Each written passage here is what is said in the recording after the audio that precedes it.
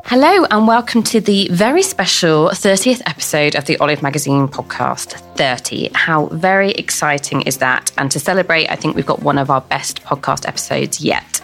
For a start, we tackled 2016's most pretentious and hard to pronounce trends. We give you some ideas on how to pimp up your hot chocolate for winter. And we talk to a very special guest and star of our latest issue, Sabrina Ghayour. So get comfortable, snuggle up with a blanket, a hot chocolate, some brandy maybe. This will all make sense in a minute. And happy listening, because here's Charlotte, our web editor, and Rhiannon, our travel editor, discussing hygge. That's not hygge. They're going to tell you how to pronounce it properly, what it actually means. Do you have to live in Denmark to have hygge? How can you achieve it yourself? And are the British just as good at it as the Danes?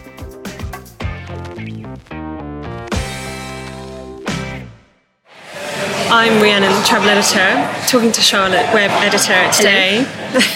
And we're discussing hygge, which is Colin's second to top word of the year this year.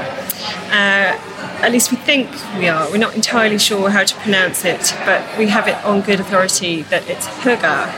Is that Huegah? Phonetically? Phonetically, yes. Hygge. Okay, but it's actually spelled Hygge.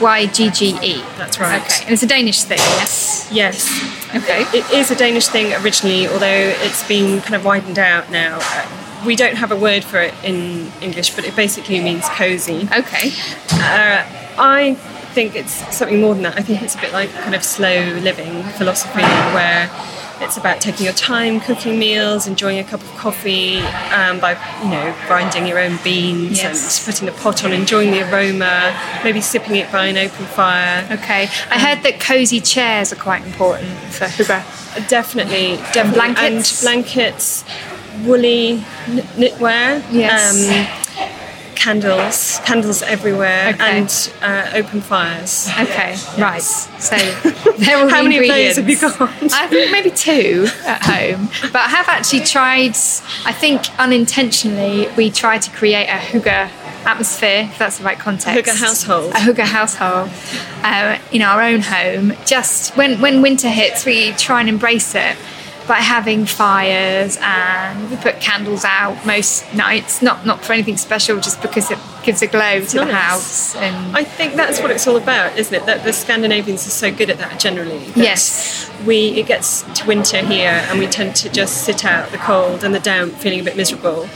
But the Scandinavians really embrace the darkness. Yes. And they make it magical with all these candles and homemade gingerbread and things like that. And is it specifically a wintertime thing then?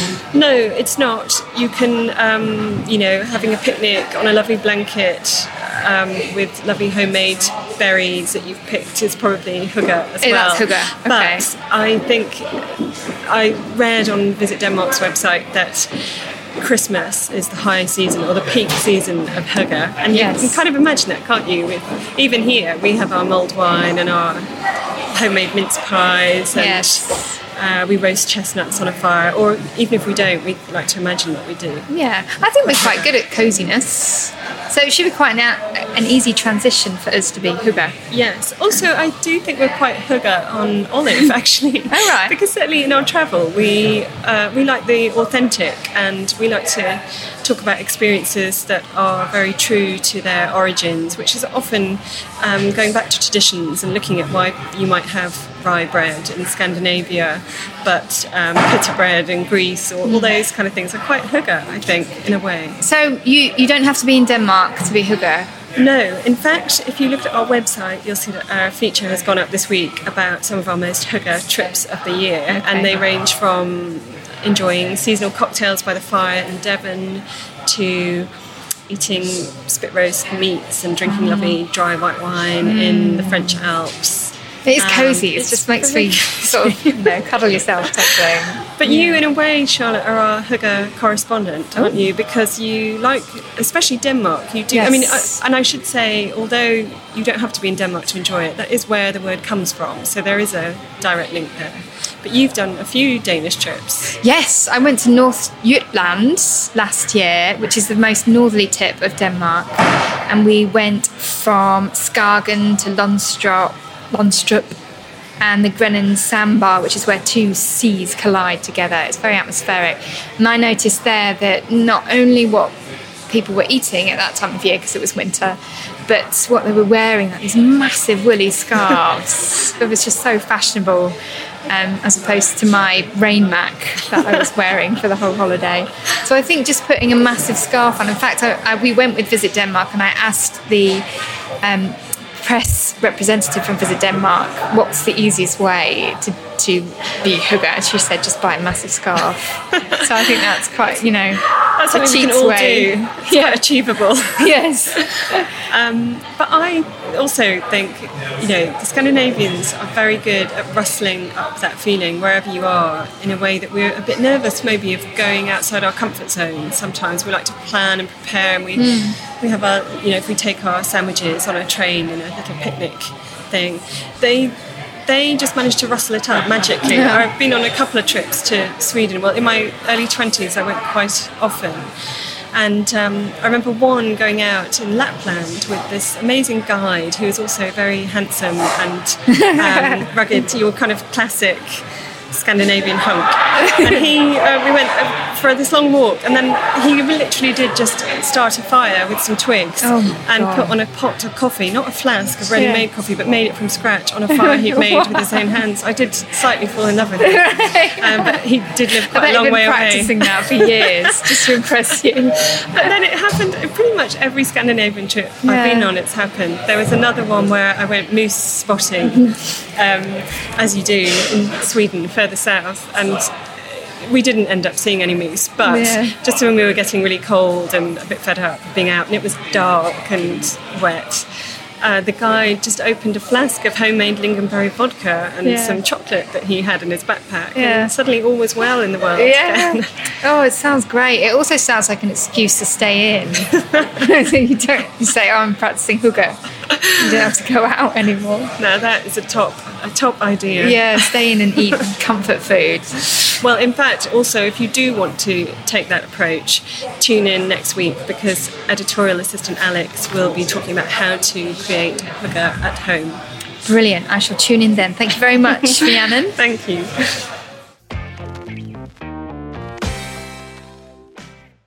Big thank you to Rhiannon and Charlotte there. I feel bereft that I'm not in some sort of onesie or duvet suit right now. But if you like the sound of hygge, make sure you keep listening next time for more on it from our digital writer Alex. And remember, you can obviously go to our website and find out lots more at olivemagazine.com too. Next up, we have Sarah, our drinks writer, and Alex, our digital writer, giving us some inspiring ideas for pimping up our evening cup of cocoa. I've become rather addicted to a slosh of brandy of late. Just me?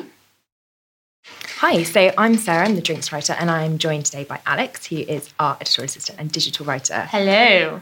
We've been inspired by a previous segment on the podcast about all things hygge. Still not sure if I'm pronouncing that correctly. Yeah, I think so. I think that's the best we're going to do. We're not Danish and cool. Damn it, one day maybe. Because, the weather's kind of taken a bit of a turn for the worse. And our office is particularly freezing. And all I want to do is kind of curl up under a blanket with a fire with a nice hot chocolate. Yeah. And so that kind of got us thinking about hot chocolate and how we like to drink it and ways that you can improve on just the standard instant hot chocolate. Yes. Basically. I mean, it's a great thing that you can just pour in a bit of water and add a couple of scoops of powder and suddenly you get this delicious chocolatey hit.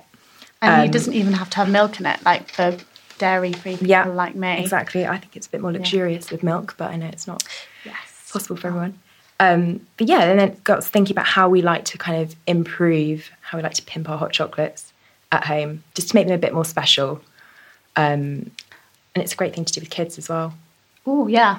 Well, this isn't one for the kids, but my favourite thing to do is I used to, when I lived in France, it was always really cold and I used to have to stay in a school on a Monday night. Oh my gosh. So I used to go to a cafe across the road and have this amazing whisked hot chocolate with Baileys in. And I know it's very commercial, but I just loved it. It was so good and it's a really nice nightcap. So highly recommend that. Not in the office though. I love a bit of Baileys. Yes, you did a really good recipe. Yeah, so actually in the Christmas issue, which is out on the 29th of November, we've got a recipe for how to make your own homemade Irish cream. and then we've stuck that in a hot chocolate just to make it a bit naughty, super luxurious, because the extra cream in the liqueur makes it go like even thicker, and it's So is there anything different about the liqueur to Bailey's? Is it more creamy? It's just a homemade one. It's a bit more punchy because it's got a good glug of course. Irish whiskey in it, obviously. Extra measure. But obviously you can do it. You can make hot chocolate with loads of other booze. Mm-hmm. Like? If you want to. So just straight whiskey if you don't want to use extra cream, or rum, spiced rum particularly. Oh, yes. It's good because then you get all that cinnamon and the vanilla, and it just works really well. I bet coffee sometimes. Would, because of the whiskey and the rum, that might be a nice way of making it a little bit less sickly. Would it cut through a bit? Yeah, definitely. It kind of, alcohol kind of takes away the sweet edge. It's just really... And does it mix in okay? Yeah, it's not going to form any kind of, layer and split? No, as long as you just mix it in properly. It's kind of like an Irish coffee, if you think of it, or a liqueur coffee. Think of it in that way, and it's delicious, and it's extra warming. Yes, with a bit of booze of course. in it. Yeah, but if you don't want to go down that route, there's loads of other stuff to do. I am a bit of a Nutella fiend. Love all things Nutella, and just a couple of teaspoons. Oh my gosh! Stirred into the hot chocolate. Wow! Just kind of makes it extra delicious. Yes. No clean eating there. No, we don't like clean eating at Olive. That's definitely dirty Nutella hot chocolate. But delicious. Yeah, I've never done that I have before. no shame. I've never seen you do that. Do you do that in the office? No, I don't have any Nutella in the office. I find it's dangerous to have it on my desk. Hint, Nutella. Other brands of chocolate hazelnut spread are available. I also like doing the same thing with that. You know that Reese's peanut butter chocolate spread? Oh. You can get loads of different spreads now, can't you? Yeah, like Biscoff is amazing. Yeah. That Lotus spread's really good. Anything like that. That would be a nice one as well, because that's got that kind of cinnamony, spicy... And we also recently got some brownie butter. Oh my gosh. Can you imagine that in a hot chocolate? That would be insane. So for Ghayour Brownies, it's in Wales, it's an amazing brownie company, and they're actually going into the January issue in our Quick Bite section, so have a look at that. It was delicious. It was amazing. Eat with a spoon, delicious. Yes, or put it in your hot chocolate. Yeah. What else, Sarah? If you want to be a bit more sophisticated, I really like making hot chocolate with a little bit of coconut milk as well. Okay. You can either do it like Outpro do those really nice coconut milk alternatives that aren't the kind of thick coconut milk that you use for cooking. Right. But you still get that coconutty flavour, or with almond milk or with hazelnut milk or whatever you want to use, just to give it that really toasty kind of flavour. And then what I like to do if I'm doing that is toast off a couple of like coconut flakes, so they go really golden and crunchy on top, and then sprinkle that, put some cream on and sprinkle that over. Amazing. That's really good. If you like mint hot chocolate, yes, which very much I do. There's loads of, this time of year, there's loads of the high street coffee chains are doing like all their different like salted caramels and candy cane and stuff. If you want to do it at home for a lot fewer calories, if you're making the hot chocolate on the stove, just put a couple of fresh mint leaves in it. Okay. While you're doing it, so it kind of infuses with the hot chocolate as you're making it. Does it matter if it's milk-based or water-based? No, it would work the same way. Okay. And then obviously strain them out kind of through a sieve as you're pouring it into the mugs. Ooh. Put some whipped cream on, obviously. Whipped cream is a must with hot chocolate. And then get some candy canes, crush them up and sprinkle those over the top, or stick a candy cane in it. And it just looks really special. It's quite fun. It'd be really nice to serve, like if you're having a dinner party or you're entertaining in the winter, rather than a pudding. Exactly. And it's also if you've got kids coming, it's festive season, you've got, the adults might be on the mulled wine, but the kids want something warming. And they want to feel grown up and like they've got something really special. Exactly. And it's super simple, but really, really delicious. Right. Yeah. And as well, another way that you can really quickly infuse is by using, do a kind of Mexican style hot chocolate. Because hot chocolate kind of originated with the Aztecs. Exactly. And it was kind of like a ritualistic thing that they used. Apparently it was also good for you. I know we were talking about how gin and tonic is good for you.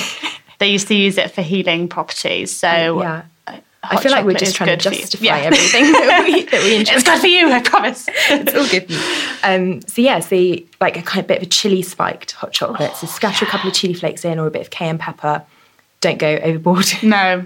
and chuck a couple of cinnamon sticks in there, exactly the same way as the mint, and kind of let it infuse, and then you get a really delicious, spicy, warming. Yeah, that great. Sounds really good. Yeah. I also love putting cardamom in my hot chocolate. Because cardamom's just got that really fragrant, really distinct taste, and it can be a bit overpowering sometimes. So, but if you just put a few little crushed pods in there, and actually, if you don't want to make it at home, Paul A. Young do an amazing hot chocolate. A lot more places are taking hot chocolate seriously now. Yeah. Like obviously coffee is massive, and tea, there are now like loads of tea bars and stuff, but people are actually paying attention to their hot chocolate and not just going for the standard. Yeah, because it's not just like a milky sweet drink. It can be really, grown up. Yeah, and it can, if you use dark chocolate and use real chocolate, then it can be really luxurious, adult, bitter. Yeah, that's what the Paul A. Young one, it's called Aztec hot chocolate, and it's made with 100% Valrhona cocoa powder. Oh, wow. And Caribbean 66% dark chocolate, and they put light muscovado sugar in it. Oh, wow. And they have it like, not whisking, but going round for like all day to make it really light. And then you can add your own spices. So you can add nutmeg or cinnamon, cardamom, ginger, you can whatever you want. And Rococo always also do that.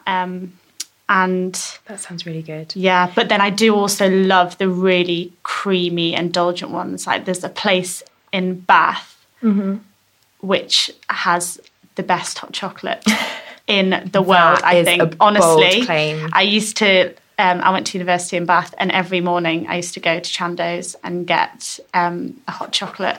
It's made with these flakes and it's creamy. And every morning?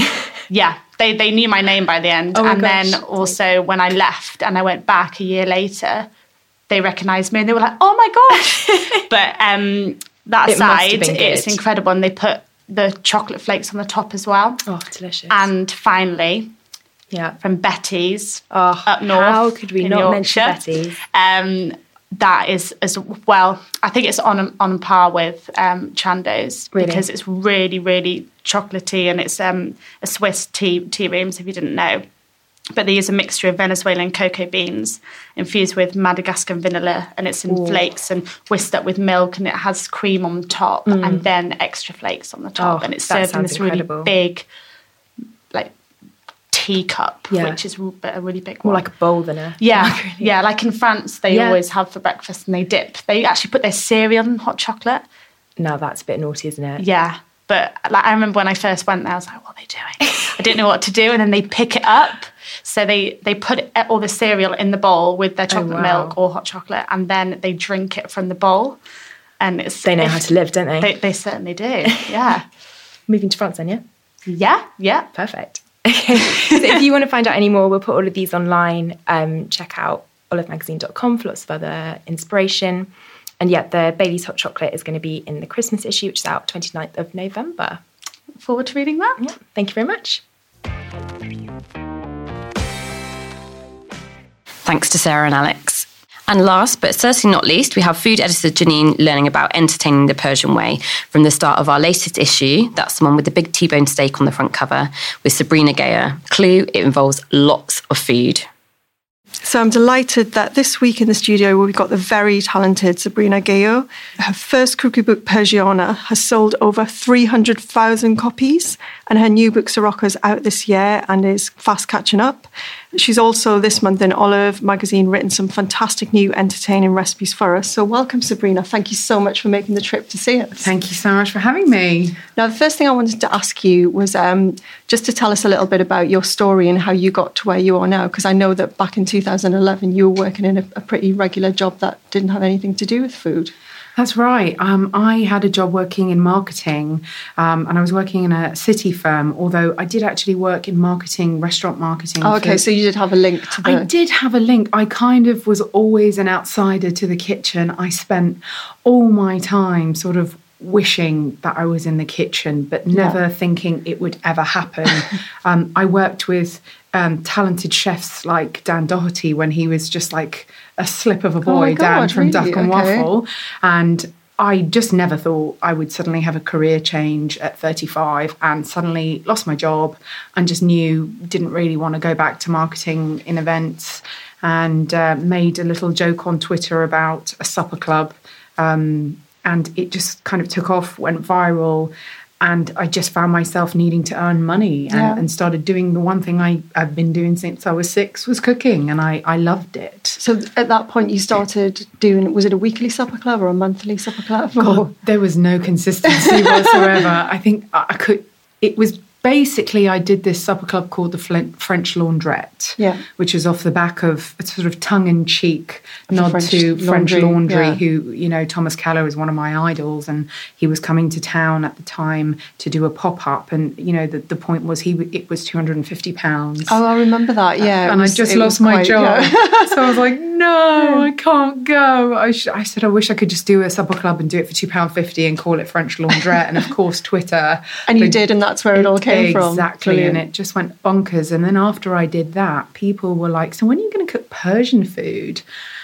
The honest truth is, I really didn't even think that would be something that I was doing, because I just thought nobody would like Persian food, because if you grow up with something and it's so ingrained in your culture and so alien to the people around you that you've grown up with, I was just like, I don't want to do Persian food, and then people don't like it and then they insult my culture, and so it just kind of happened. And at the beginning, I remember I had a Persian supper club and an Arabesque supper club and a Spanish supper club and a Pan-Asian supper club. So you were kind of going around the globe a bit, just avoiding. Not like a little kind of like Tasmanian devil, not really knowing what I was or what to kind of hone in on. And then, somebody gave me the best advice ever and said, nobody's ever going to care about what you're doing unless you stick to Persian and Middle Eastern. And of course, it was the most wonderful bit of logical information, but I just really needed somebody to pull me aside. And I started doing it. They started filling, and I did them for about 4 years out of my flat working. I mean, I was the waitress, the cook. I was going to say, it must have been exhausting. It's a hard way to earn money. It really, really was. It was all. I calculated it as 27 hours of labour for one night. Oh my God! But what was lovely is you open your home and people were incredibly wonderful and respectful and kind. And they saw how hard you were working. They were never disrespectful.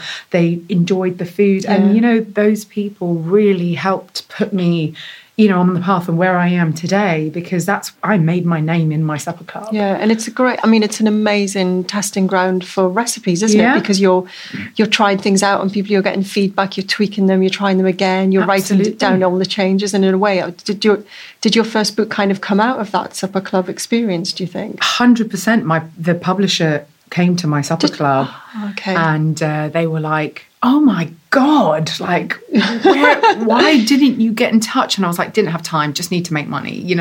I was just trying to pay my bills. That was really the honest truth about it. And the next day they sent me a proposal. Because, I hear people say, look, oh yes, we'd love to do this with you. I'm very much a person who's about concrete. I don't look forward to anything until it's, signed, sealed and delivered and sent to you. It's a much better way to go through life. And they sent me this agreement. I remember I turned it down. I was like, no, I don't want to do that, because they had cherry-picked lots of my recipes and then also added baba ganoush on there. And I was like, I don't want to write a classic Middle Eastern book. No, that's already been written. And I was so like, because I am the consummate book buying geek. I'm the person that every publisher would have targeted to buy books. I bought so many books.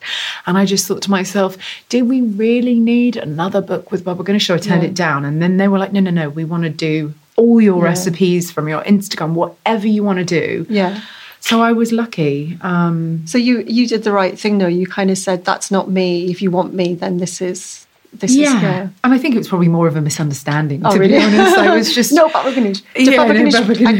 Did a version of it make it into that book? Good. Because there are so many different... styles of aubergine dishes, and I just wanted to do something that I just thought, I would be really proud of, whether it's sold or not.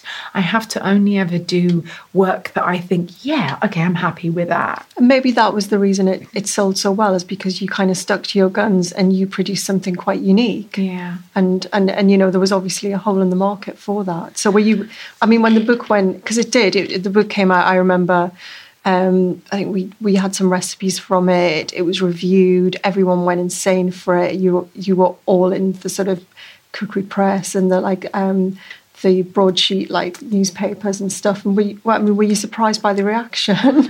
I can be really honest with you. I think I actually hid under my duvet for about 3 months. Yeah, because everyone was calling you up. Everybody was just. No, it was on, I speak loads to the end user through social media and through, Twitter and Instagram, and people are like, I'm going to do 6 recipes from your book tonight. I'll let you know how it goes. And I'm like, oh my God.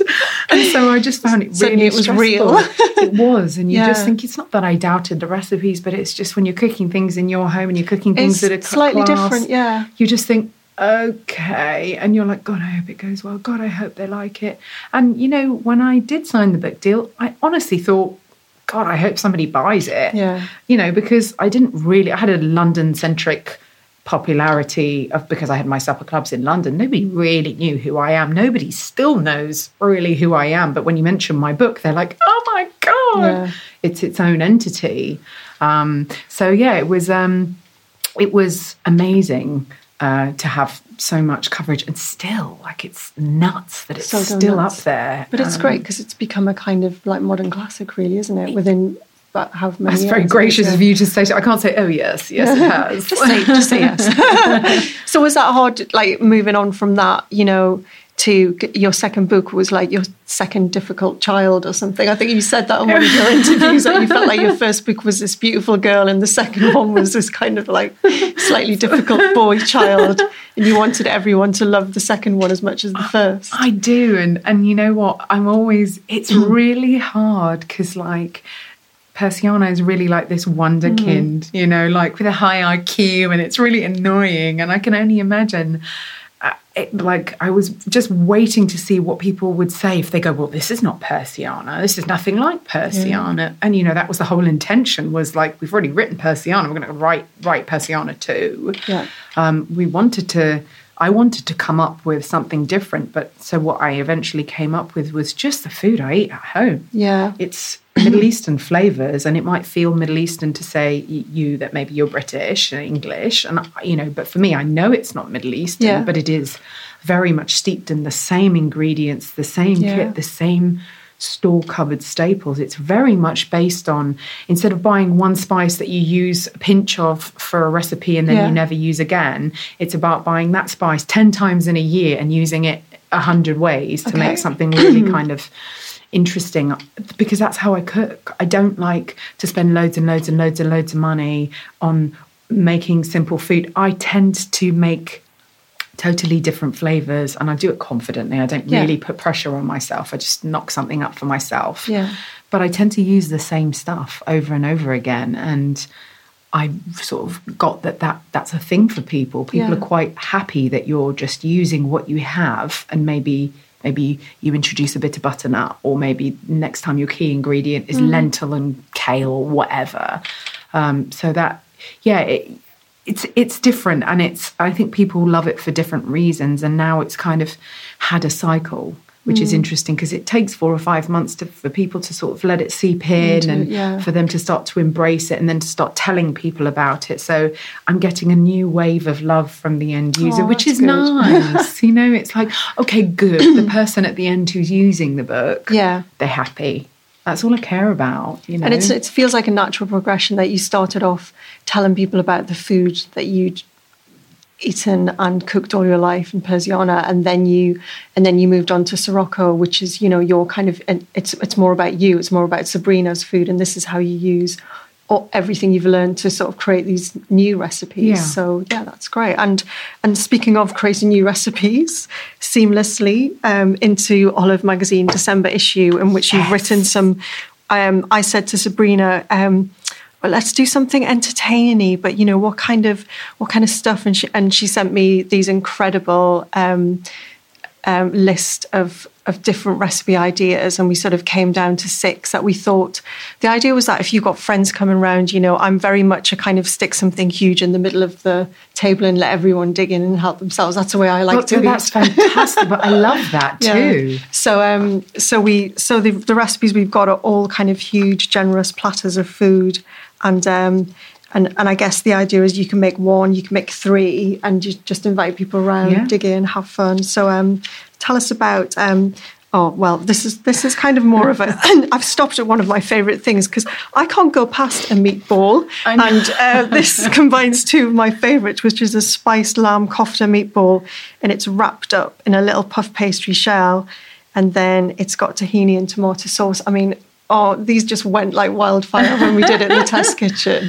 And I actually had so many pictures on Instagram sent to me of people making them. And they look beautiful as well. And yours are beautiful, but like yours are far more beautiful than the ones that I make at home. And then these people are sending me these immaculate ones. And I'm like, oh my God. The thing is, a meatball, when you call it a kofta, that's one thing. But it's essentially a meatball. We all have a meatball in every single culture of the world. It maybe the meat changes, maybe the spices change, the ingredients change.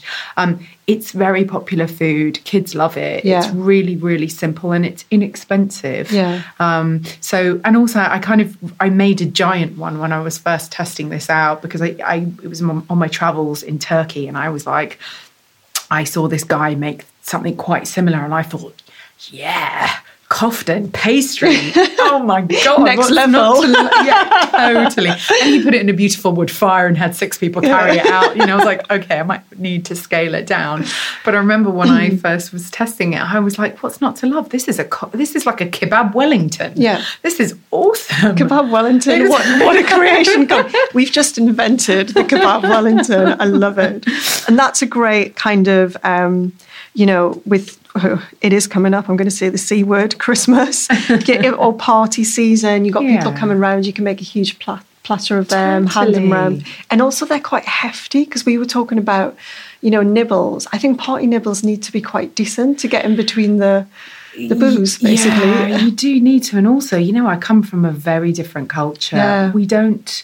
If we're thinking about the things that make canapes, it's usually based on French disciplines and perfection and beauty and detail. Yeah.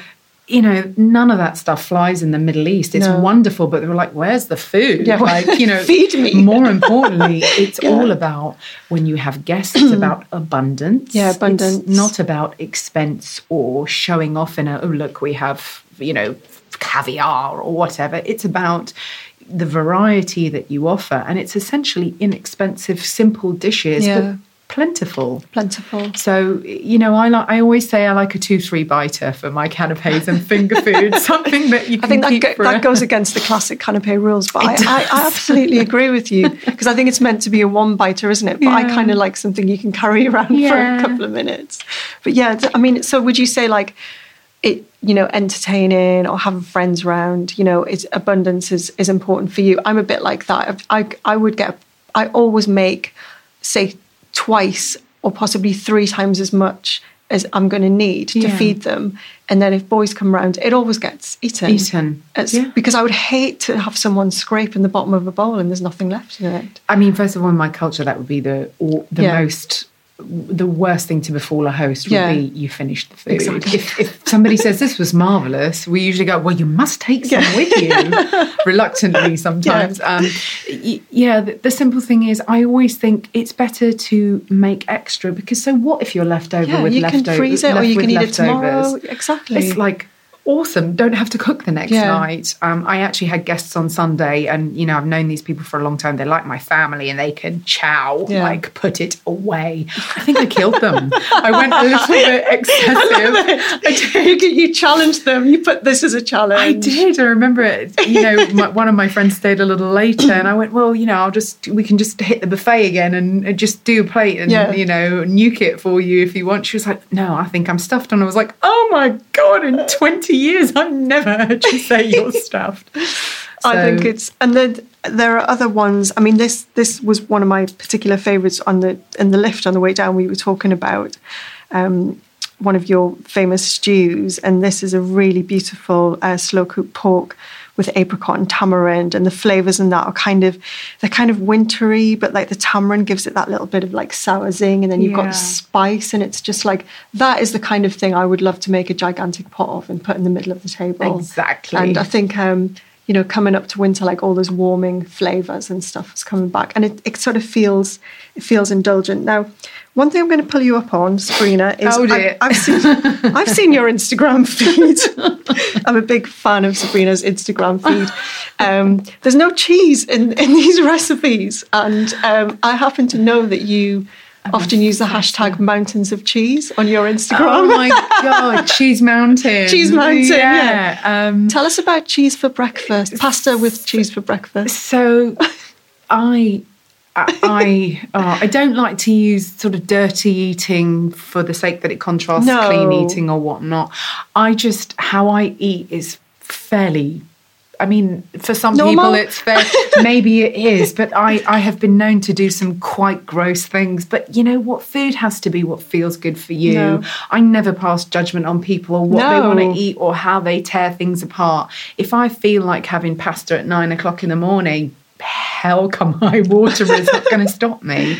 And actually, if you eat what you crave and you have the luxury of not being tied to a desk, if maybe you work from home and you can do that, you're more likely to be fitter, happier, and feeding your body what it needs at the time that you need it. I'm 100% behind it. I mean, I think one of the reasons I love your Instagram is it, to me, I sort of go, I would do that, or she's amazing. I think most people do. Yeah, because it's kind of like the diary of, a bit like me, a slightly greedy, happy, joyous about food person who just wants to you just want to snaffle bits out of the fridge and cook something up and kind just of not take it all as too and when seriously. Yeah, exactly. And then there are aside from that, there are beautiful pics of food, and I know that onesies.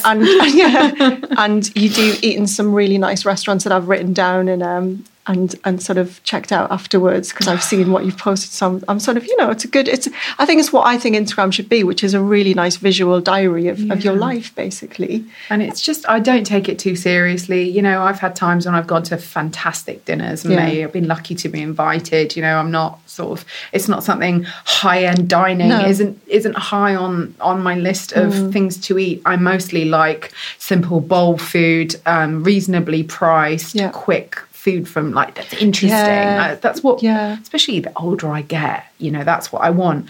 But when I have gone sort of high-end dining, I come home and then suddenly I'm just like, fancy a packet of Monster Munch. Or a cheese toastie. Exactly. And people are like, oh my God, how have you gone from, X restaurant to Monster Munch? And I'm like, that's what I crave. But you know what? Like I said, at the end of the day, it's all about the joy of food. And I think your Instagram reflects that. I think your books reflect that. And I think the feature that you've written for us in this December issue also reflects that. And it's a testament to your gorgeous recipes. Oh, so thank you. You did a gorgeous job shooting. They look absolutely amazing. But thank you so much for coming in and talking to us today. Thank you so much for having me here and for doing such a beautiful job on my simple recipes. And if you want to go out and buy the Olive Magazine December issue, it's out now. If you want to buy Sabrina's latest book, Sirocco, that's out, would make a lovely Christmas present, as would Persiana, which is also still out and available.